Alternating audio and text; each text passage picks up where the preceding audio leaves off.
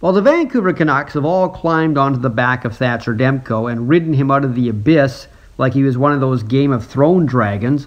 Their expansion brothers from Buffalo have stumbled through this season like somebody spiked all their water bottles.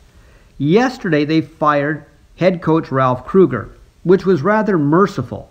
Having to stand behind that bench night after night is cruel and unusual punishment. The Sabres are a team on paper that actually looks like it should be okay. They have had some injuries and they had COVID issues, but even when they were healthy, they weren't very good. They've lost 12 in a row, and most of them weren't close. They have that bad combination of not being able to score goals and not being able to stop them either. What's so strange is last season, they started red hot, the talk of the league, 9-2-2 in October.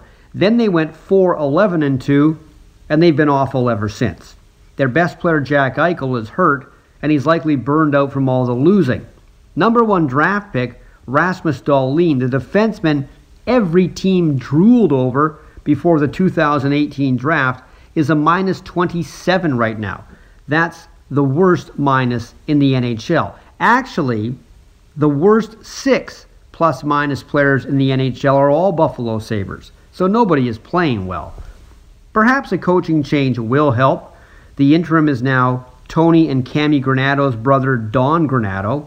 But this team has had 5 coaches since 2015 and 3 general managers since 2017. It seems the real problem might be ownership, the Pagula family, which can't seem to hire the right people, and they stick their hands in the Sabres way too much. They need to find someone who knows what they're doing and make them the overall boss and get out of the way. They did that with the Buffalo Bills, the other Buffalo team they own. The Bills are doing pretty well right now. Use the same formula with the Sabres and maybe things will turn around.